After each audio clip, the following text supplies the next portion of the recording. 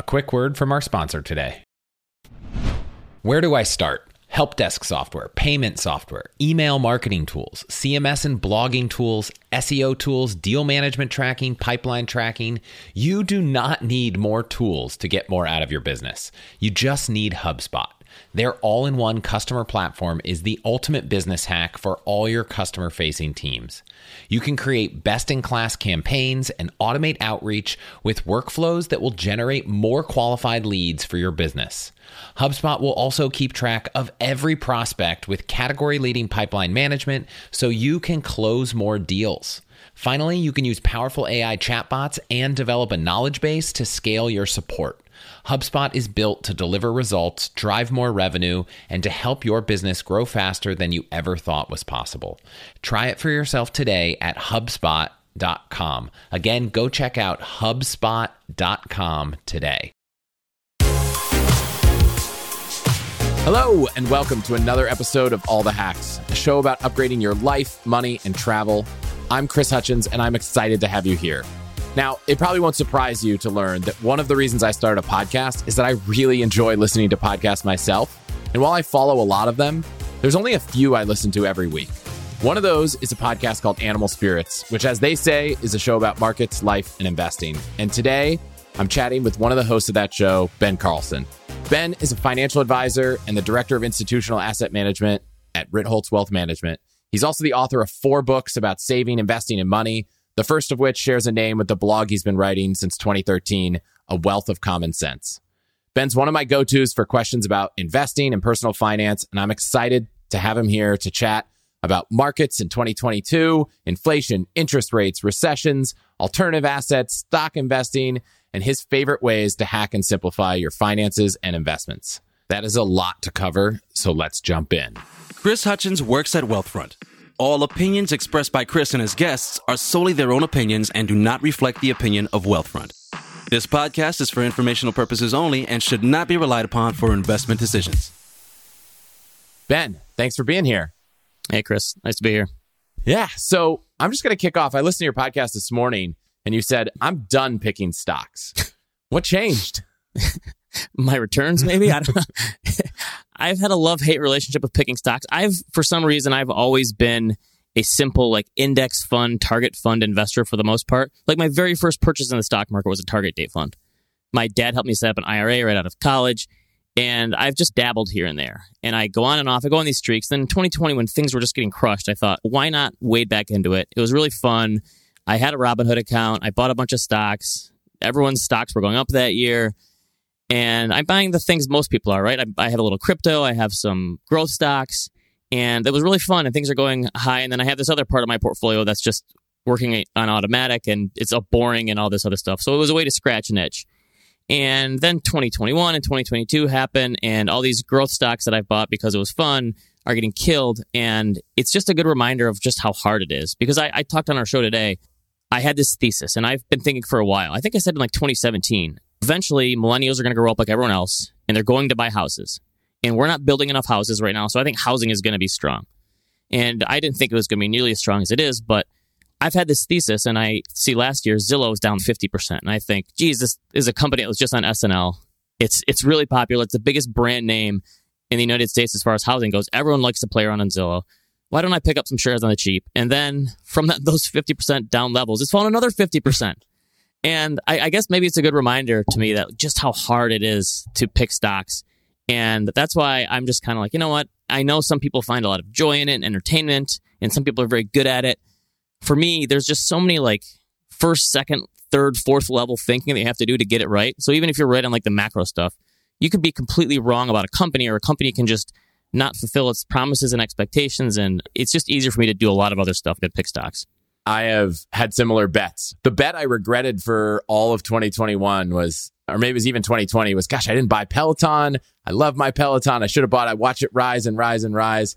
And then it was just down and down and down. So fortunately, I never bought it, and I didn't lose as much as I probably could have. But every time it was down, I thought it was another time to buy, and it just kept going down. And for every one of those that you kick yourself for, this was so obvious, why didn't I see it? There's 10 other examples of ones that you probably would have bought and just did terrible. And I think the market especially has just shown these last 4 or 5 years, like how difficult it really is to beat. And maybe some people don't do it with their eye on, well, I'm going to outperform the market. I'm going to have this alpha. And that wasn't my thing either. I have this, what I call like a fund portfolio. It's 5 or 10% of my investable assets. And I do it just to follow some stocks and trends that I think are interesting. But even that, I think there's enough ways to scratch an itch if you have that you want to have an entertaining portion of your portfolio. There's other ways to do it these days where, for me, it doesn't involve stock picking. And I already have these other investments in the stock market using low-cost index funds that can get the job done anyway. So what are those things? If you're not going to scratch the itch with stocks, I agree. Most of my assets are in long-term diverse portfolio of index funds, and it's boring. The best I get is a push notification that's like, oh, we did some tax loss harvesting. I'm like, oh, cool. But that's kind of it. How do you scratch the itch now? So I'm probably going to leave my Robinhood portfolio. So I own some crypto. I've dabbled in art from a place like Masterworks, and Fundrise allows you to invest in real estate, direct real estate on a private basis. I've started getting into startups in the last 12 months, which sounds like everyone is doing. So it's not like any of these things I'm getting into are like unique by any means. So I have some of this other stuff that I'm doing, and I get to talk about it all the time. You mentioned my podcast. I talk about this stuff on a weekly basis. And for me, that's almost as fun as investing in it, is just talking about it. And so I just don't think I need it anymore.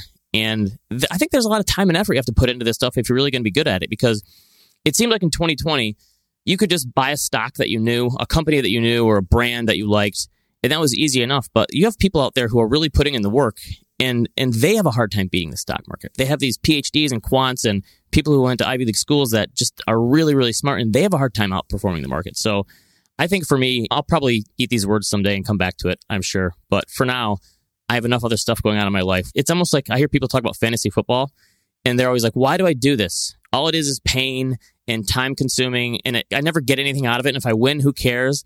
And if I lose, I just feel like a jerk, and it's not that fun. So to me, it's kind of like that, where it's like the risk reward is not tilted in my favor. And it's like, why even do it then? It's funny with fantasy football, it was one of those things where I would get so into it, and the prize at the end of the day for our league was like $500. And I was like, man, the hours I've spent. And finally, I think I do miss that kind of fun aspect of the banter around it. And I wish I could bring that back. But for me, it was just hard to play it casually. So when I started a company, I was like, I'm out. I don't have the time for this. If I do it, it's going to occupy so much headspace. But one of the things you said that's interesting is about some of these alternatives. A thing that I take away from all of this access is that a lot of these new alternatives, whether it's wine or art or real estate, they're still like long-term portfolio-driven bets, whereas stocks often feel like kind of a short-term single bet. And so you get this marriage of the excitement, but something a little more similar to a long-term strategy, which I think has made me more interested in that. So instead of picking stocks in the last 2 years, I've gone in and I've picked some art, or, I've picked some startups or stuff like that, just with a small piece of the portfolio, but still making portfolio bets, which I think, in my opinion, is a little bit less risk and more diversified, but of things that are more exciting than just the entire market. And I think at this stage of my life where I've been doing this for a while now, I don't need to see those marks every day to like make me fulfilled and see that like the scoreboard and I'm winning or losing. Sports gambling online is legal now in Michigan. So I've been doing that for the last year, just very little amounts, and it's just kind of entertaining. And at least that's the kind of thing where you either win or lose after the outcome. You don't have to wait and see. Like in the stock market, if you pick a bad stock, you can get killed every day. That scoreboard is just staring you in the face every day. So I like having this stuff that maybe is not quite as liquid, but you also don't see the fluctuations every day. And that's why owning a house is often the best financial asset for so many people, even though if you compare the returns to the stock market over time, maybe it's not the greatest investment in the world, but because it's like a forced savings vehicle and you're forced to hold it, and every day someone's not coming to you and saying, this is the value now. No, this is the value now. Like it makes you a longer term investor. And that stuff has been way more helpful to me, just having a long-term mindset. And I think looking at individual stocks every day and how they move by 5 or 10% is not really helpful. I think Andy Ratcliffe, the founder of Wealthfront, came on the podcast and said, look, if having a small amount of money in something exciting is what lets you leave a huge amount of money or the vast majority of your portfolio in something tried and true, like a diverse passive set of index funds, then great. Like it's the price you're going to pay for the 95% of your portfolio being in the thing you really want. It's probably better. But at the end of the day, it's unlikely that you will consistently outperform because people that do this for a living are not consistently outperforming. And we tell this like our clients too. It's good to have that behavioral release valve for that part to say, I'm actually doing something. I feel like my hands are on the steering wheel, and this other stuff that's more automated and rules-based and boring and taken care of, like this allows me to do something. And I also think it's a good comparison because you can say this really is hard, and doing it on a consistent basis,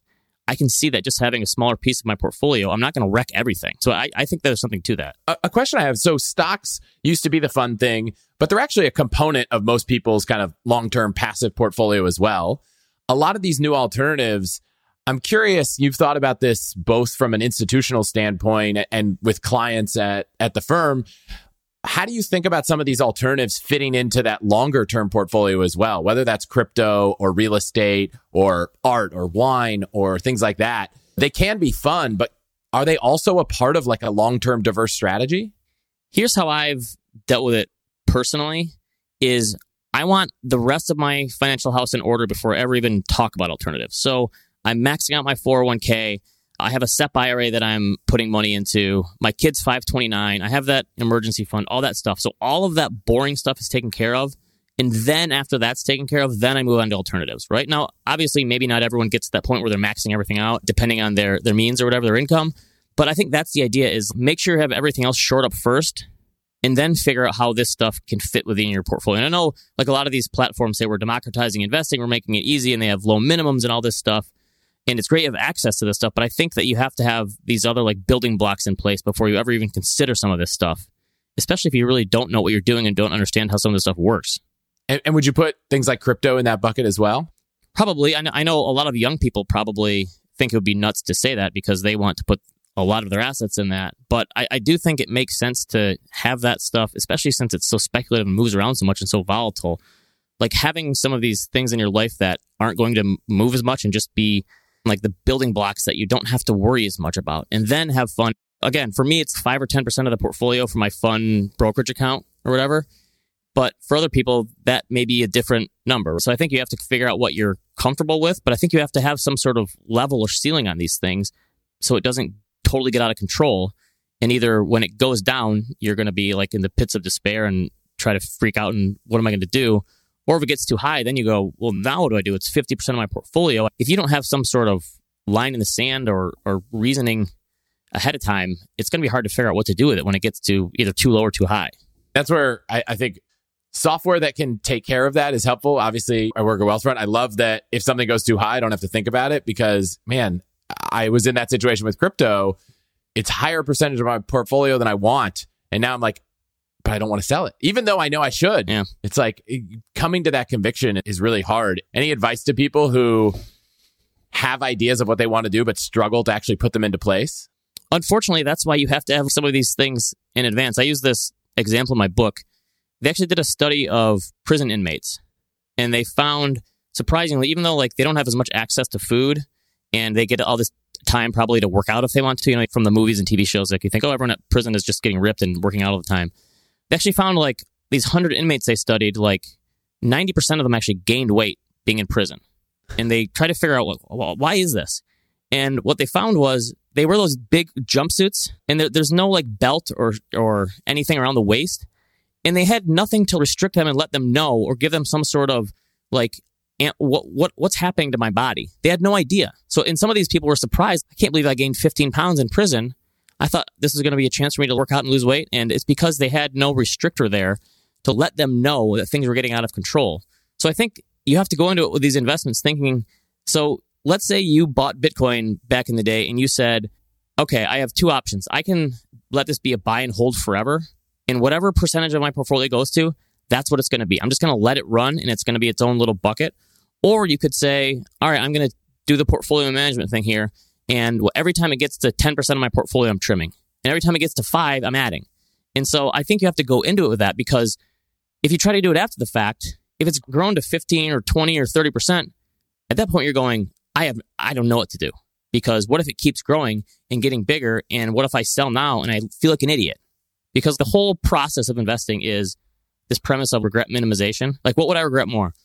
It goes to 50%, but I sold early, or it falls and it goes back to 5% of my portfolio and I never sold anything. Like, which one would be more painful to you? And some people, it's personality driven. Because for some people, it really who knows? It depends what affects you more. So like what for you, what would it be? Would you be more worried if all your crypto like crashed 90% and now it's so small and you go, oh man, I never rebalanced once? Or if it kept going up and you sold a little and you actually locked in some gains? For me, it's funny. It's living in Silicon Valley. I think so many people are participating in this new asset class that if everyone else, for me, if everyone else sees it go to the moon, as we say, and I was just on the sidelines, I would feel bad. So for me, it's been I put a small amount of my portfolio in this. Yes, it's grown a lot. I'm holding it.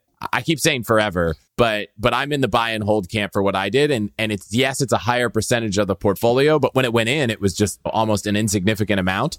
And to be honest, I'm with you. I bought a very small amount in like 2017 because like you, I wasn't like a true believer in crypto, but I said, I can see what's coming and I've studied human nature and behavior. And if this thing gets so big and all these tech people are saying this stuff and I miss out, I'm going to kick myself. So I put some money in and I said at the time, I'm buying and holding this forever. Whatever, forever could change, I guess, someday. But I'm not going to trim it. I'm going to let this thing go and it's going to be its own entity. But then the rest of my portfolio, I have these bands around allocations and weights and rebalancing and all this stuff. But I think you have to have that discussion with yourself ahead of time. Because if you're doing it after the fact, your judgment is going to be so clouded by whatever the price is.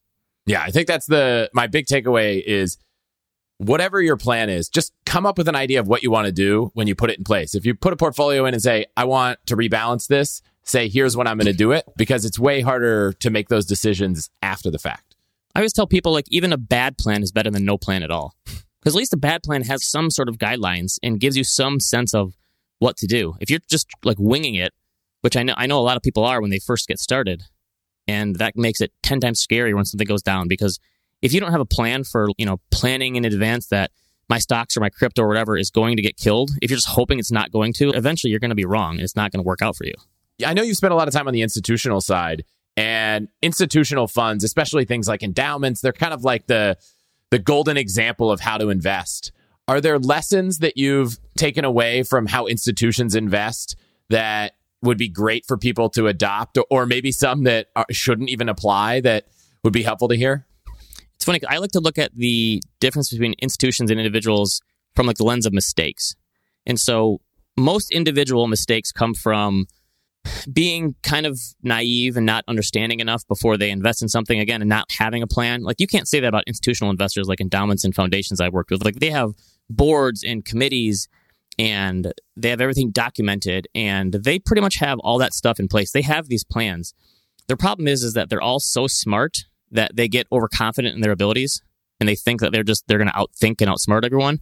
And so it's like different ends of the mistake curve or whatever, where the really smart people who have all this money just assume that because they're so intelligent, they have so many resources that outperforming should be easy for them. And then the other end, you have the naive individuals who haven't thought through this stuff and don't know how hard it is yet because they haven't experienced it or like paid the market gods their tuition.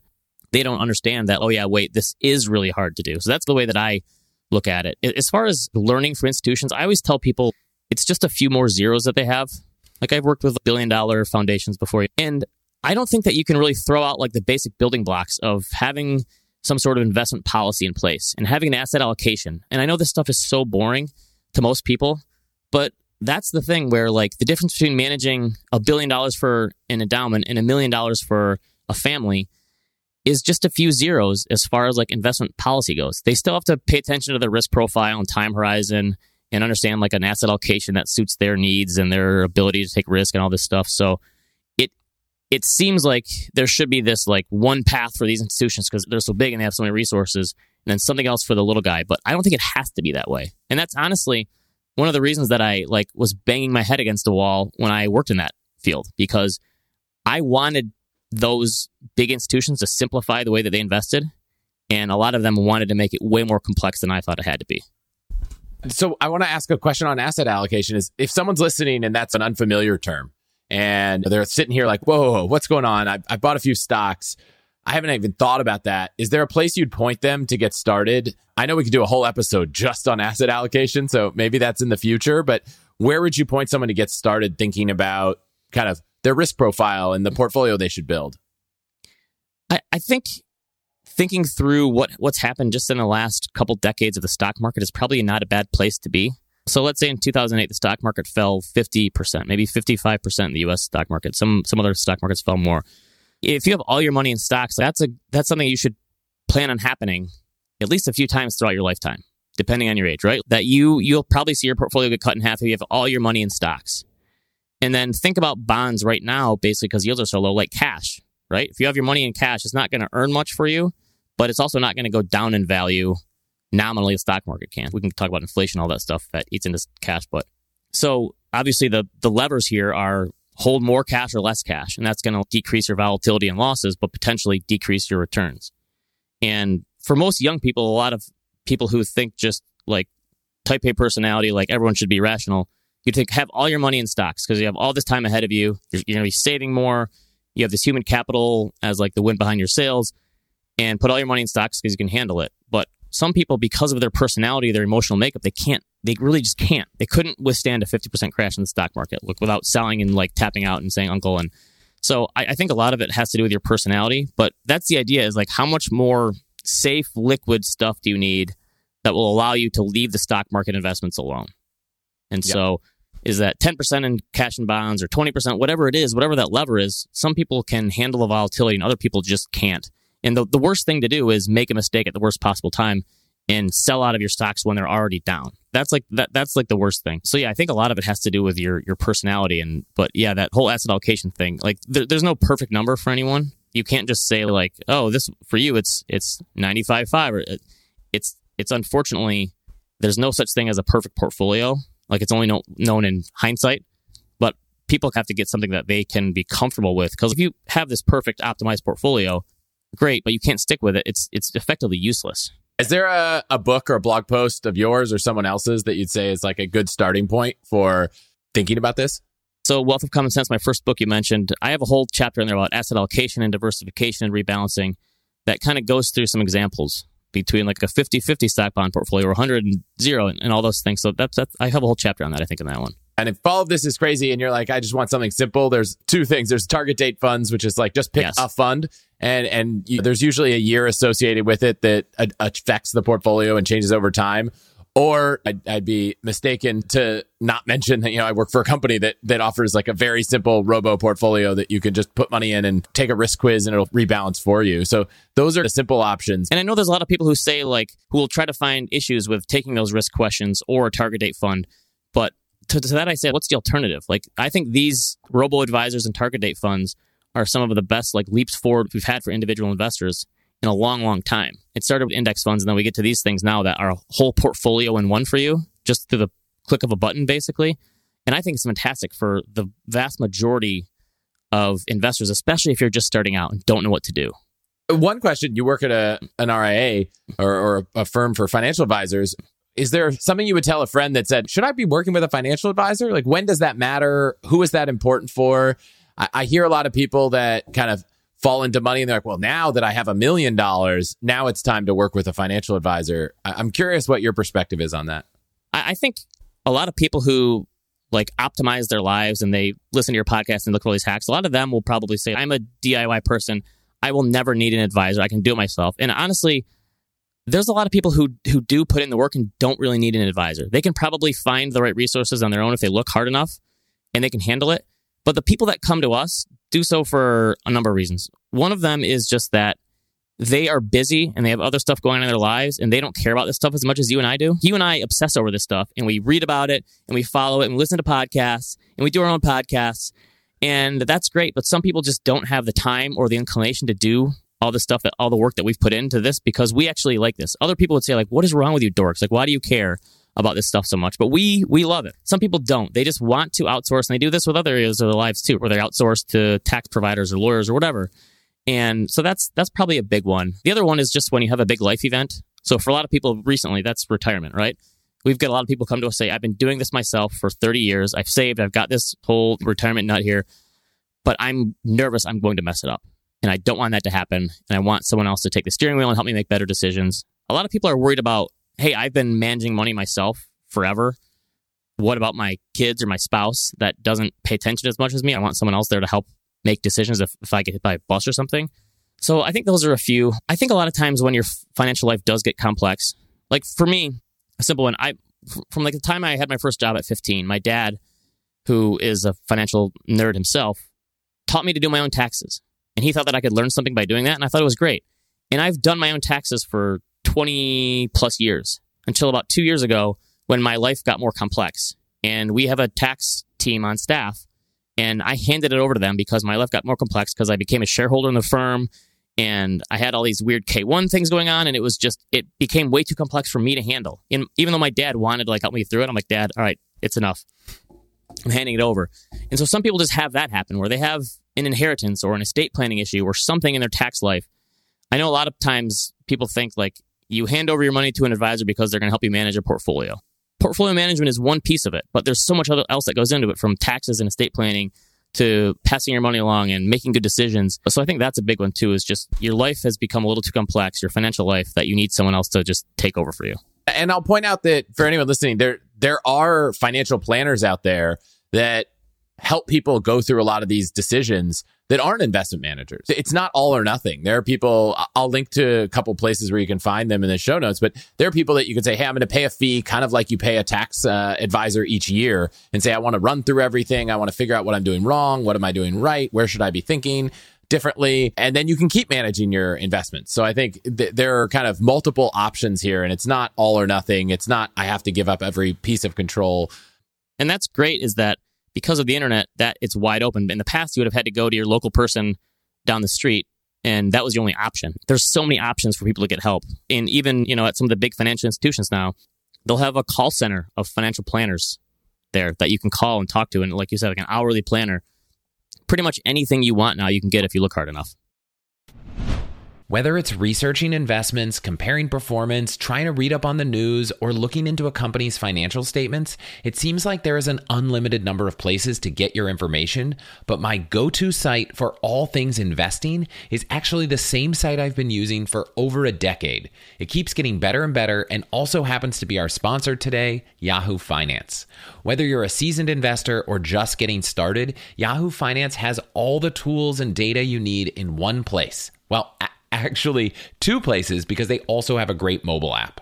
You'll get a holistic view of the financial news cycle, including breaking news, original editorial perspectives, analyst ratings, independent research, customizable charts, and so much more. It's probably why they've been trusted for over 25 years and by over 90 million users each month who are working towards their own financial success. So for comprehensive financial news and analysis, visit the brand behind so many great investors, yahoofinance.com. The number one financial destination, yahoofinance.com. That's yahoofinance.com. I love helping you answer all the toughest questions about life, money, and so much more. But sometimes it's helpful to talk to other people in your situation, which actually gets harder as you build your wealth. So I want to introduce you to today's sponsor, Long Angle. Long Angle is a community of high net worth individuals with backgrounds in everything from technology, finance, medicine, to real estate, law, manufacturing, and more. I'm a member of Long Angle. I've loved being a part of the community, and I've even had one of the founders, Tad Fallows, join me on All the Hacks in episode 87 to talk about alternative investments. Now, the majority of Long Angle members are first-generation wealth, young, highly successful individuals who join the community to share knowledge and learn from each other in a confidential, unbiased setting. On top of that, members also get access to some unique private market investment opportunities.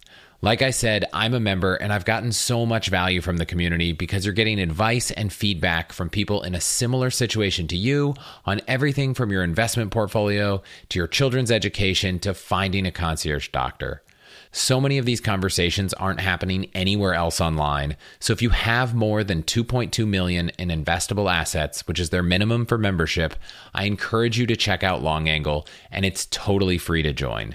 Just go to longangle.com to learn more, and if you choose to apply, be sure to let them know you heard about it here.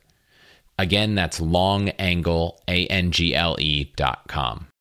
I want to come back to a few things that you mentioned, because there's a lot that can come from that. One is, you talked about retirement accounts, and it's important to put money in retirement accounts first before you think about alternatives.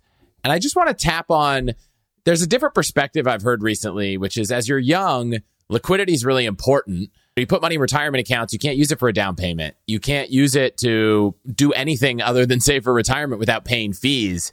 Do you still think that the right guidance is always max out all retirement accounts, or is there a perspective that might be different for younger people where liquidity is more important and things like a down payment cost a lot of money and a lot more than it did years ago? I've heard some of this too. My colleague Nick Majuli writes this blog of Dollars and Data, and he said maxing out your 401k is ridiculous when you're young, because he kind of compared, what if you did an index fund portfolio in your brokerage account, compared it to the 401k and that tax deferral benefit? And he ran the numbers, and it's not as much as you would think, that tax deferral, like how much it really helps, especially if you're someone who is not making a lot of moves in your portfolio. I do think that there's something to the constraint of having it in a retirement account and knowing that you have to pay a penalty if you take it out in most cases, that it helps you think and act long term. Like when I put money in my 401k, it's totally out of sight, out of mind to me. And I know I'm not going to touch it for decades. And that helps me plan around my other stuff. So if I need liquidity, I plan around it. I do think that a Roth IRA is probably like your best option for this kind of stuff, because you can take out your contributions tax and penalty free, right? You can't take out any investment gains you make, but those contributions make sense. I really wish that they would just increase the limit on that to your 401k, right? For people who don't have a 401k or 403b at their job. That makes sense to me, but I can get behind that. And I've had a lot of people in recent years ask, do you think it makes sense to cut back on my 401k to save for these other things? A wedding, a down payment, I have kids on the way. And yeah, if you have the foresight to save for those things and you're cutting back on your 401k a little bit, like the simplest advice is like always get the match, because you're turning down free money that way. But then if you have other things you're saving for, sure, especially with housing prices so much higher than they were and the down payment maybe having to be so much higher, yeah, sure, I think it does make sense, especially if that's a much bigger priority to you than retiring in 4 decades or whatever. I think the two big things, if there's a match, I'm always an advocate of putting in whatever you need to get the match. And then also take a look. I've looked at some 401ks that are just really expensive, like the funds that they force you to go in. I'll link in the show notes. Maybe you know the site. There's a site where you can put in your employer and it'll like tell you how bad the fees are in your 401k. And there are some places where it might actually be a worse decision financially. You know, if your 401k is at Vanguard, it's probably not that bad, but there are a handful of companies where it's expensive. So that's the only other big thing that I think about. But I love it as a forced savings vehicle. If you have the discipline to force yourself to save and not touch your money, then, let yourself decide, but definitely get the free match and look out for fees.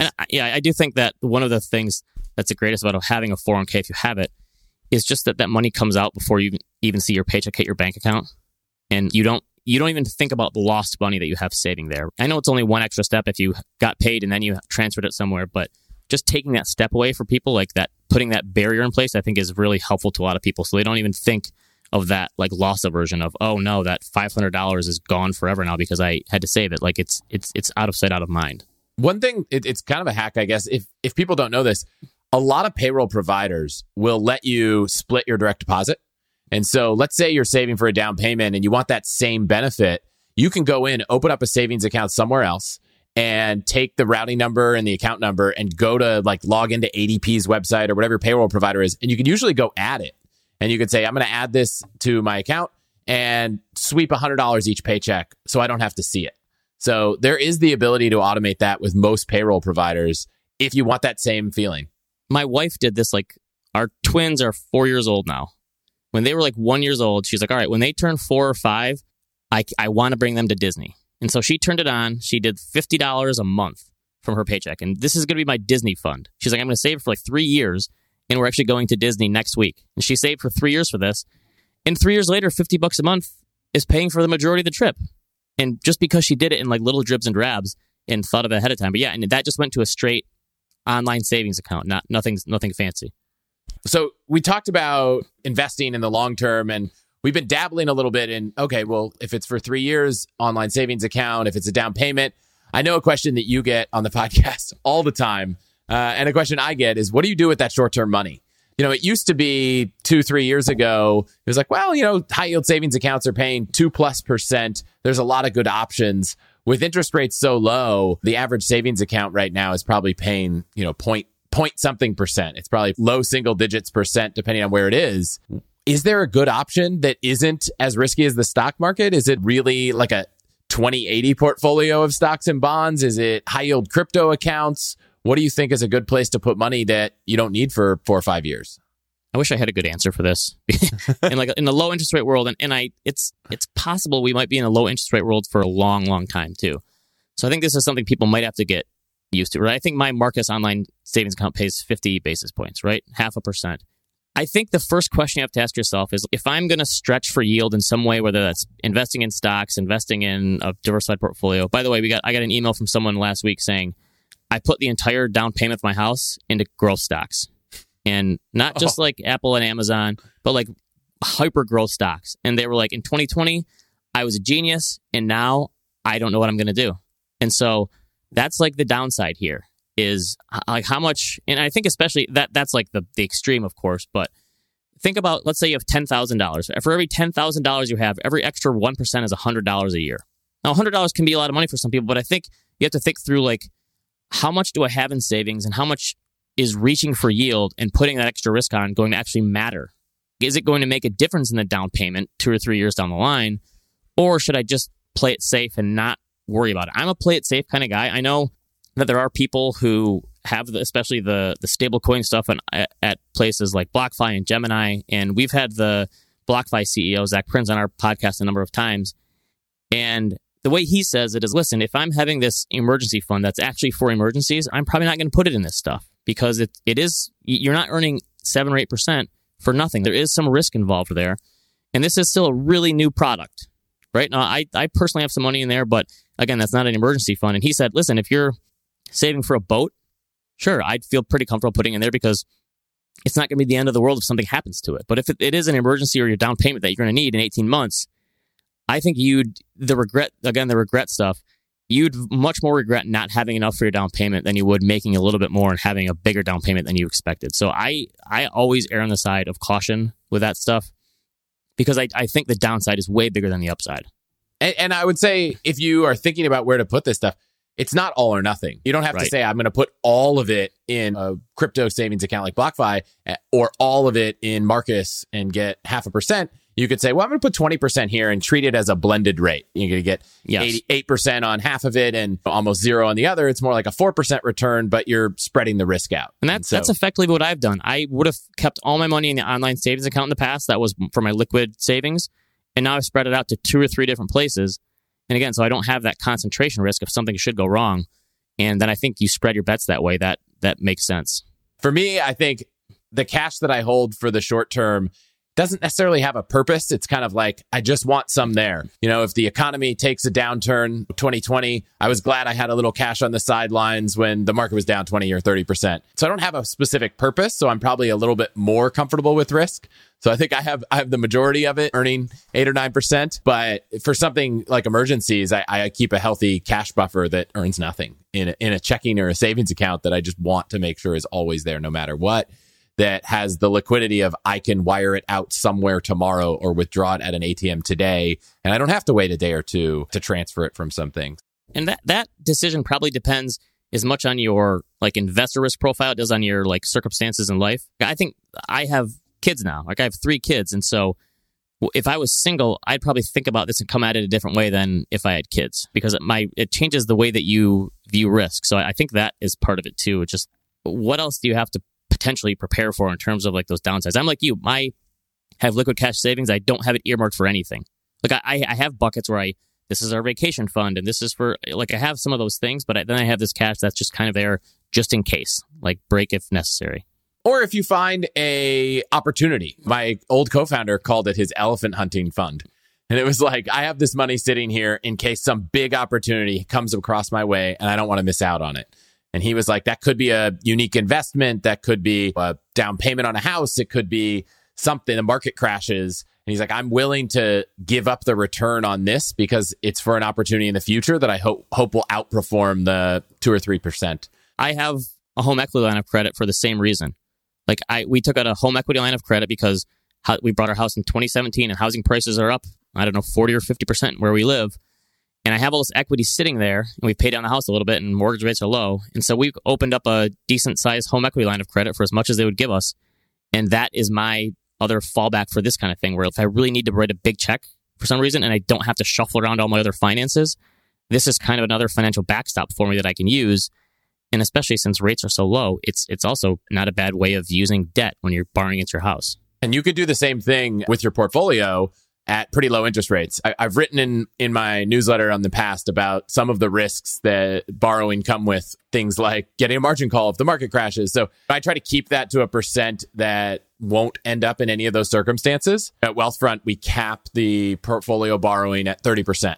And I don't think we've ever had to make a margin call because we've set it up in a way that it can withhold the kind of market drops that we expect in the worst case scenarios, or at least the almost worst case scenario.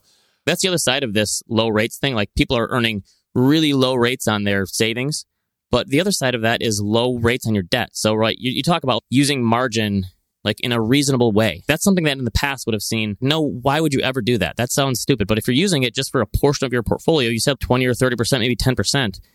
With rates so low, that equation kind of changes. And in the past, I would have been one who probably would have said, I'm going to pay my house off. And in fact, the first house that my wife and I bought, we refinanced like 3 times because our initial rate was like 6.5%. And then we're down to in the 3s. And we were making the same payment, and it was effectively a double payment. And now that rates are so much lower, I think, why did I pay that off so much faster? Like, I'm in no hurry to pay off my debt. And I know some people they have this burning desire inside them, like, I have to pay off all debts. But for me, where the rates are, like, that's the other side of I'm not earning a lot of my savings, but my debt is not costing me much either. So I'm actually more comfortable using it a little bit in a reasonable manner. Yeah. So here's a question. I get a lot from listeners, and you probably have too. If I'm out there and I want to buy $1 million house, it is totally reasonable for me to put down $250,000 and buy $1 million house. But it seems so unreasonable for me to use leverage in investing in the market. And I know there are some reasons like margin calls and variable interest rates, but used responsibly, what opinion do you have on leverage in investing, right? Taking 30% or taking your home equity line and investing in the market, which in the long run has returned greater than the kind of 1 or 2% that you're probably paying to borrow. I'll tell you what, when the market was down 35% in March 2020, I was trying to get my home equity line of credit through so fast so I could take out of it and put it in the market. Now, that was during a crash situation, not now. But I do think if you're doing it in a reasonable manner and you understand the potential downsides, and the great thing is if you're borrowing against your home, again, not everyone has this opportunity if they don't own the home or they don't have enough equity, but you have like a 10-year period to use a home equity line of credit in most instances, and then you have 15 years to pay it off. So it's not like you're going to get a margin call on that home equity line of credit, right? If you used it, it's not like it's going to become right for you. If you borrow against your portfolio, that could be different. But yeah, if you're doing it, if you have some sort of cap in mind, I'm borrowing at 3 and I'm going to get 8. As long as you don't need that money for something else and you understand any potential, like the biggest downside obviously is, well, the stock market falls 70% like a Great Depression and then I'm screwed. I guess if that happens, we have bigger problems on our hands. But I do think if you thought through it all, it's not the worst idea in the world if you can do it in a reasonable manner. I would just say make sure you have the horizons in mind, right? The stock market historically has returned much greater than the 1 or 2 or 3% interest rates you're paying right now. However, the stock market has not performed greater than 1, 2, or 3% every single year.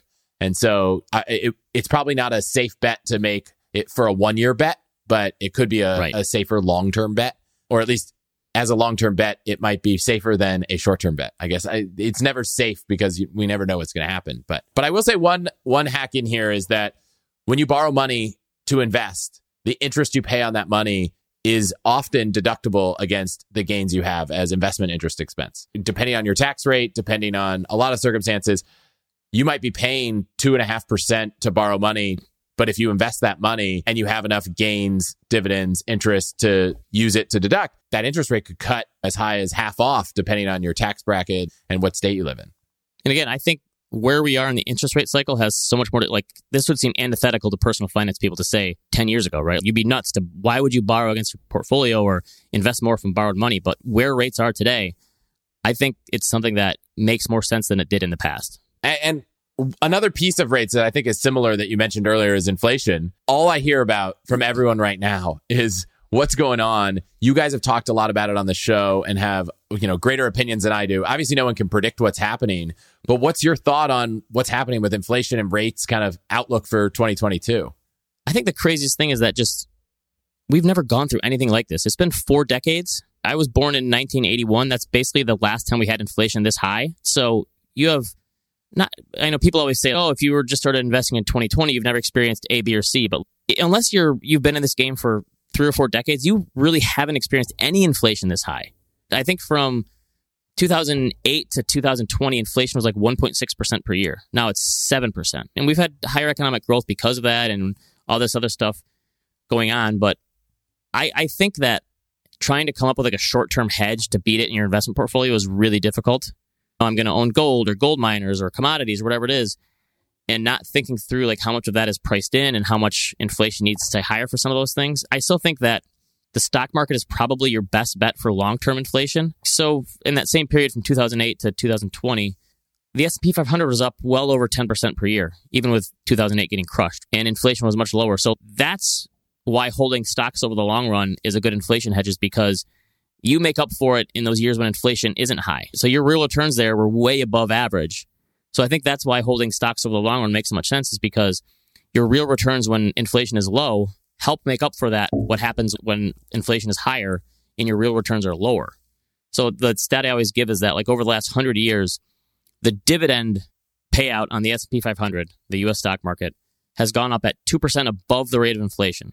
So you think, oh, I'm earning 1.7% in dividends on the S&P 500. That's nothing. It sounds paltry. But that dividend is growing every single year. And it's because corporations are earning more and growing and innovating, they're paying out above the rate of inflation over the long term as well. And so that income is a growing stream of income. That's why I still think that the stock market over the long run is by far your best hedge against inflation. And for cash, it's kind of tips beat a savings account these days. And for anyone not listening, Treasury inflation protected securities are kind of government issued bonds or securities that you can invest in that beat inflation, or that's the goal. That's actually almost an alternative investment. It's only been around in the US since the mid 90s. And effectively what it does is it builds in the expected inflation. So it gives you a yield that is the Treasury bond minus what the market thinks inflation is going to be.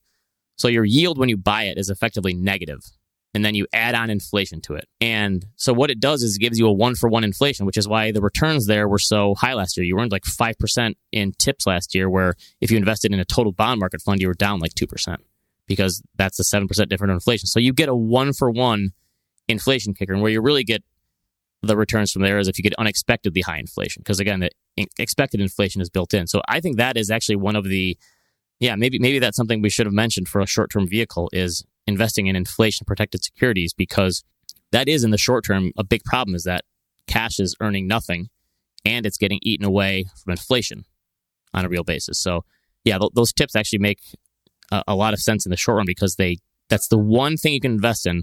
You could say, I want to invest in gold and all these other things.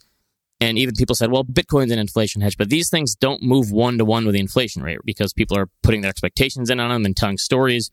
Whereas tips give you that one-to-one hedge where you're going to get exactly what the inflation is as your return, basically. And they're not things where you have to go buy a bond from the government. They're ETFs. I think it's just tips is the ticker. Yeah. Where you could just buy low-cost an ETF. Yes. Yeah. So if you're thinking about how do you do this, for anyone who's ever bought a government bond from, I can't remember the site, and it feels old school and complicated, this is easier. There's just an ETF for it. But my one thing about inflation is that it's really, really difficult to hedge. So last year, you had the greatest setup for gold ever. You had the government was printing tons of money. We finally had inflation. It was 7%. And gold was down like 5 or 6% on the year. And for years, people are saying, buy gold because the Fed's printing money, the government's spending too much, debt is at an all-time high, and gold drops in the year that all this stuff finally comes to a crescendo. And that's why like the markets are so difficult to manage and try to get. So that's why I think like you can get too cute with these things and try to outthink things, or you could invest in tips and understand I have a 1-for-1. I'm not going to worry about it. That's the hedge. Yeah. You know those stories about your mom's life that you never get tired of hearing? Sometimes they're funny, sometimes more sentimental, and sometimes they just highlight how much you have in common. Like for me, It's when my mom talks about programming mainframe computers in COBOL before I was even born. So for this Mother's Day, I have to tell you about a perfect gift to help you capture and preserve all those amazing stories and memories for years to come. It's called Storyworth. I've given it as a gift multiple times. It's awesome, and they are also one of our sponsors today. Here's how it works. Every week, Storyworth emails your loved one a thought-provoking question that you get to help pick, like what's the bravest thing you've ever done, or where's the farthest you've ever traveled, and they just need to reply to that email with a story. Long or short, doesn't matter. Then, after a year, Storyworth compiles all those stories and photos into a beautiful keepsake hardcover book that I am excited we now have a few of in our family, and they'll last for generations. Storyworth really is an amazing gift, which is probably why they've been trusted with millions of stories from customers over the past decade. So, give all the moms in your life a unique, heartfelt gift you'll all cherish for years. Storyworth. Right now, save $10 on your first purchase when you go to allthehacks.com/storyworth. That's allthehacks.com/storyworth to save $10 on your first purchase. What's the best way to help you and your finances thrive? The answer can be overwhelming with all the financial misinformation out there. So I want to talk about an amazing resource, the NerdWallet Smart Money Podcast, where every week NerdWallet's in-house experts and financial journalists set things straight and help you make smart decisions with your money. The nerds have already helped me get smarter about saving money on groceries, avoiding some of the latest financial scams, and boosting my credit score, since it's actually been going a little bit up and a little bit more down lately as I've been taking advantage of a few recent credit card offers. They also explain the real impact that the latest financial headlines could have on your life, so you'll get the clarity you need to make smart decisions with confidence. Weekly financial check-ins with Smart Money help you spend more time doing what matters and less time worrying about what doesn't. Let NerdWallet's trusted experts untangle today's web of financial misinformation. Listen to NerdWallet's Smart Money Podcast on your favorite podcast app. Future you will thank you. I just want to thank you quick for listening to and supporting the show. Your support is what keeps this show going. To get all of the URLs, codes, deals, and discounts from our partners, you can go to allthehacks.com/deals. So please consider supporting those who support us. So I'm sure we left off a lot of stuff. I'm sure there are people with questions. Definitely send them in, chris@allthehacks.com. If you have them, maybe we'll do this again. I want to jump outside of investing a little bit and talk about a few things. One is just ways to simplify your finances. And investing is a part of that, but I know you've had a lot of thoughts there. You have your own hacks to make things easier. I'd love to hear what you've got. My simplest hack, honestly, is just being optimistic about the future when it comes to finances. Like, I think if you're one of these people that is always just down on the economy, the markets, like, what's the point of investing in the first place? So that's one thing is I think if you're going to invest, the whole point of investing is that the future is going to be better than today. Otherwise, why invest your money? So that's where I start. I think the rules-based thing applies to a lot of things. So obviously, automated saving, automated investing, rebalancing. I also think bill pay, all these things that a lot of people have mentioned before. One of the things I've done in recent years that I don't know why I didn't do before, but automated giving to charities. So on a monthly basis, anytime I find this good, in the past around the holidays or there was something going on, there was some catastrophic event, then I'd give some money and I'd do it in dribs and drabs. Now I automate that. And I've actually gotten letters from these charities saying, thank you, we appreciate that, because if we know we're getting your monthly amount each month, that actually helps us plan out our finances for the year. Obviously, it's not just me, but it's everyone. And so actually, like, giving to these charities on a monthly basis, like you do with your savings automatically, and they almost all have an option for that now. You check a box saying, I'm going to give $25, $50, $100 a month to this charity. And that's actually a really good thing for them for their planning purposes. I'll just chime in for a sec. There's a company I've mentioned in the past, or at least in my newsletter, called Daffy, which is a donor-advised fund. It's a new app.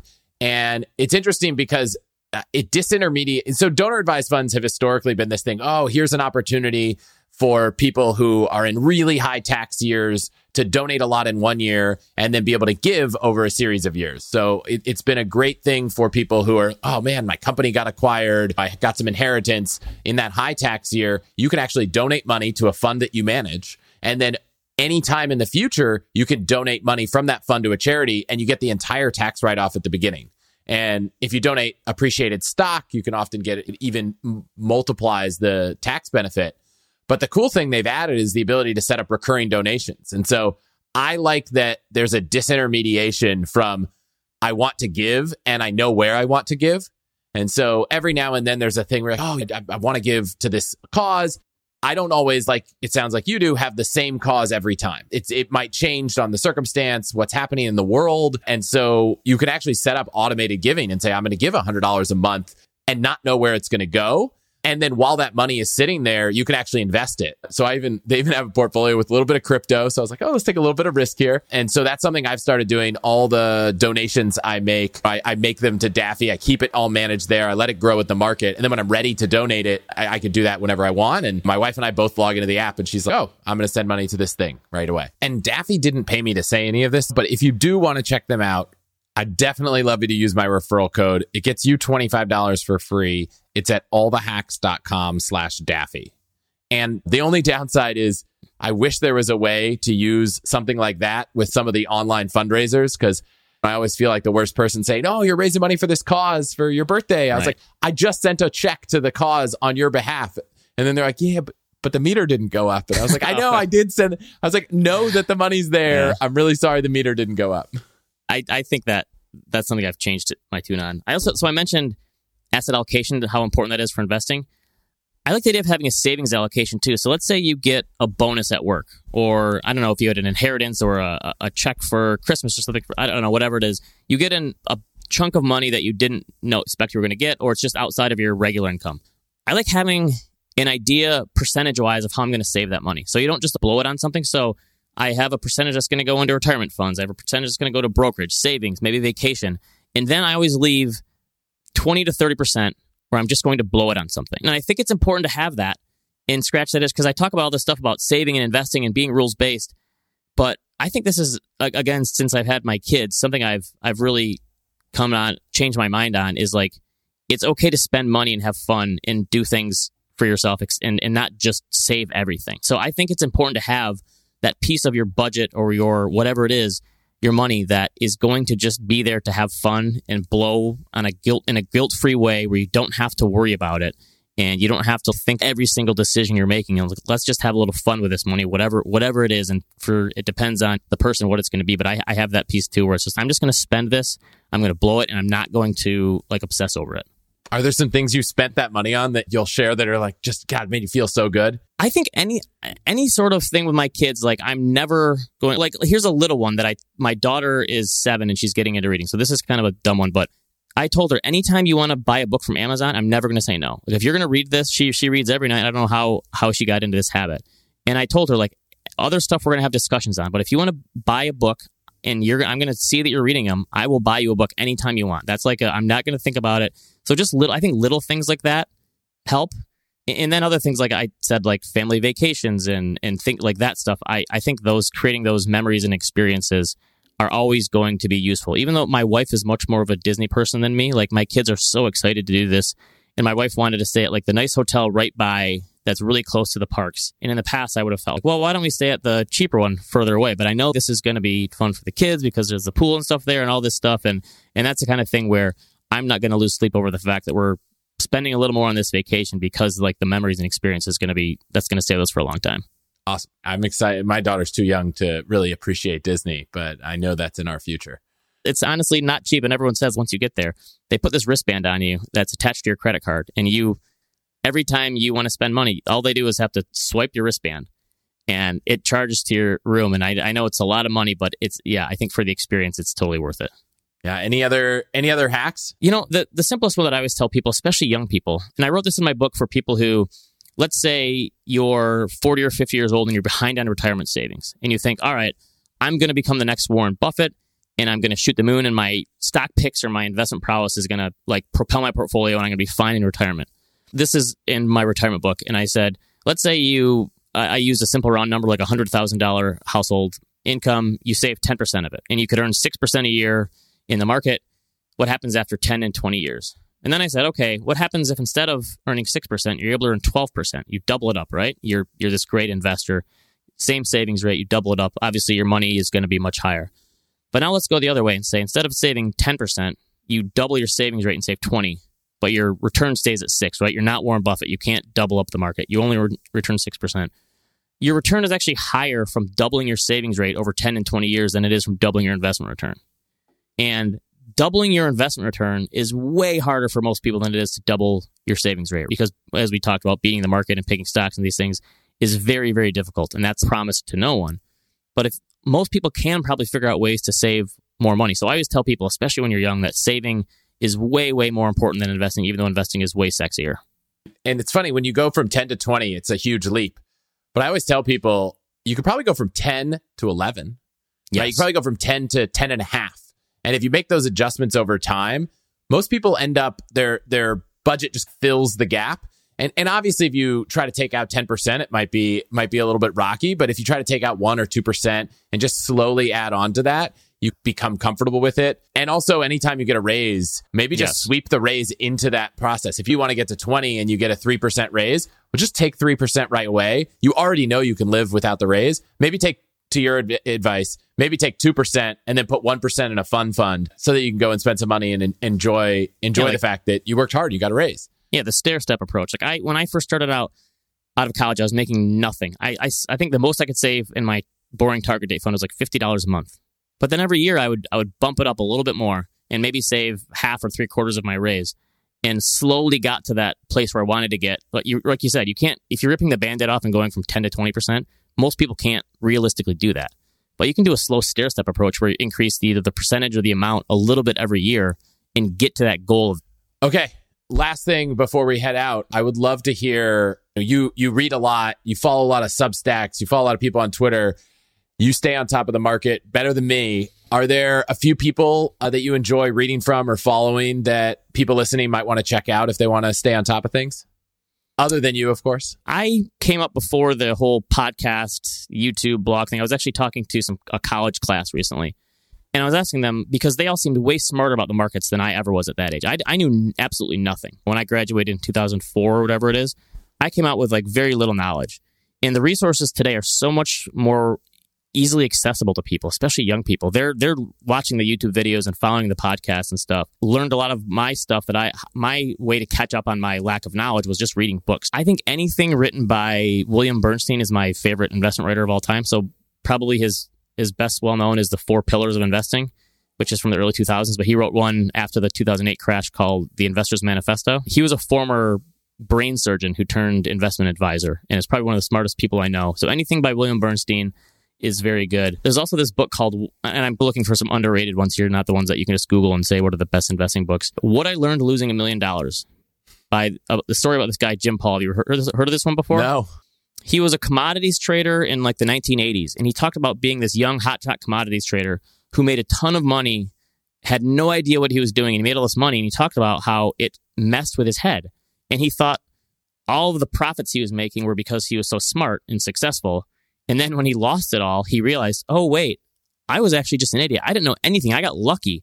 And it's his like emotional journey of going from this young guy who became like this hotshot commodities trader and then losing all the money, and what happened, and like his journey of figuring out what that all meant and how you shouldn't personalize successes and how much luck is involved, and how just because you make money doesn't mean you made a right decision, and just because you lose money didn't mean you make the wrong decision. Sometimes it's just the fate of the market. So that's actually one of my favorite investing books that I've ever read about, like the psychology behind it.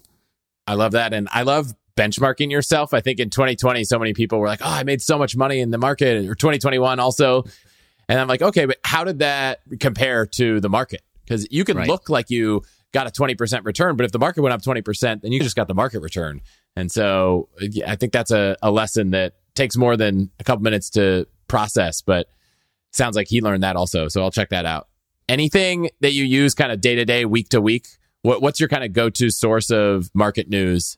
Honestly, for me, I've curated a list of people to follow on Twitter. And I know like social media, there's a lot of bad things about it, but I think if you have the right filters in place and can figure out to follow the right people to pay attention to this stuff and just filter out the people who are just going to waste your time, I think there's actually a lot of signal there as opposed to noise if you follow the right people.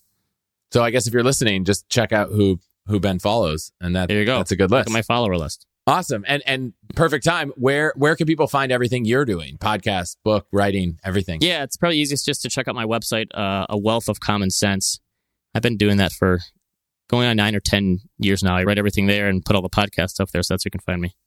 Awesome. I'll link to all that in the show notes. Thank you so much for being here. Awesome. This was fun. I really hope you enjoyed this episode. Thank you so much for listening. If you haven't already left a rating and a review for the show in Apple Podcasts or Spotify, I would really appreciate it, especially Spotify, since they just added podcast ratings. And if you have any feedback on the show, questions for me, or just want to say hi, I'm Chris at allthehacks.com or at Hutchins on Twitter. That's it for this week. I'll see you next week.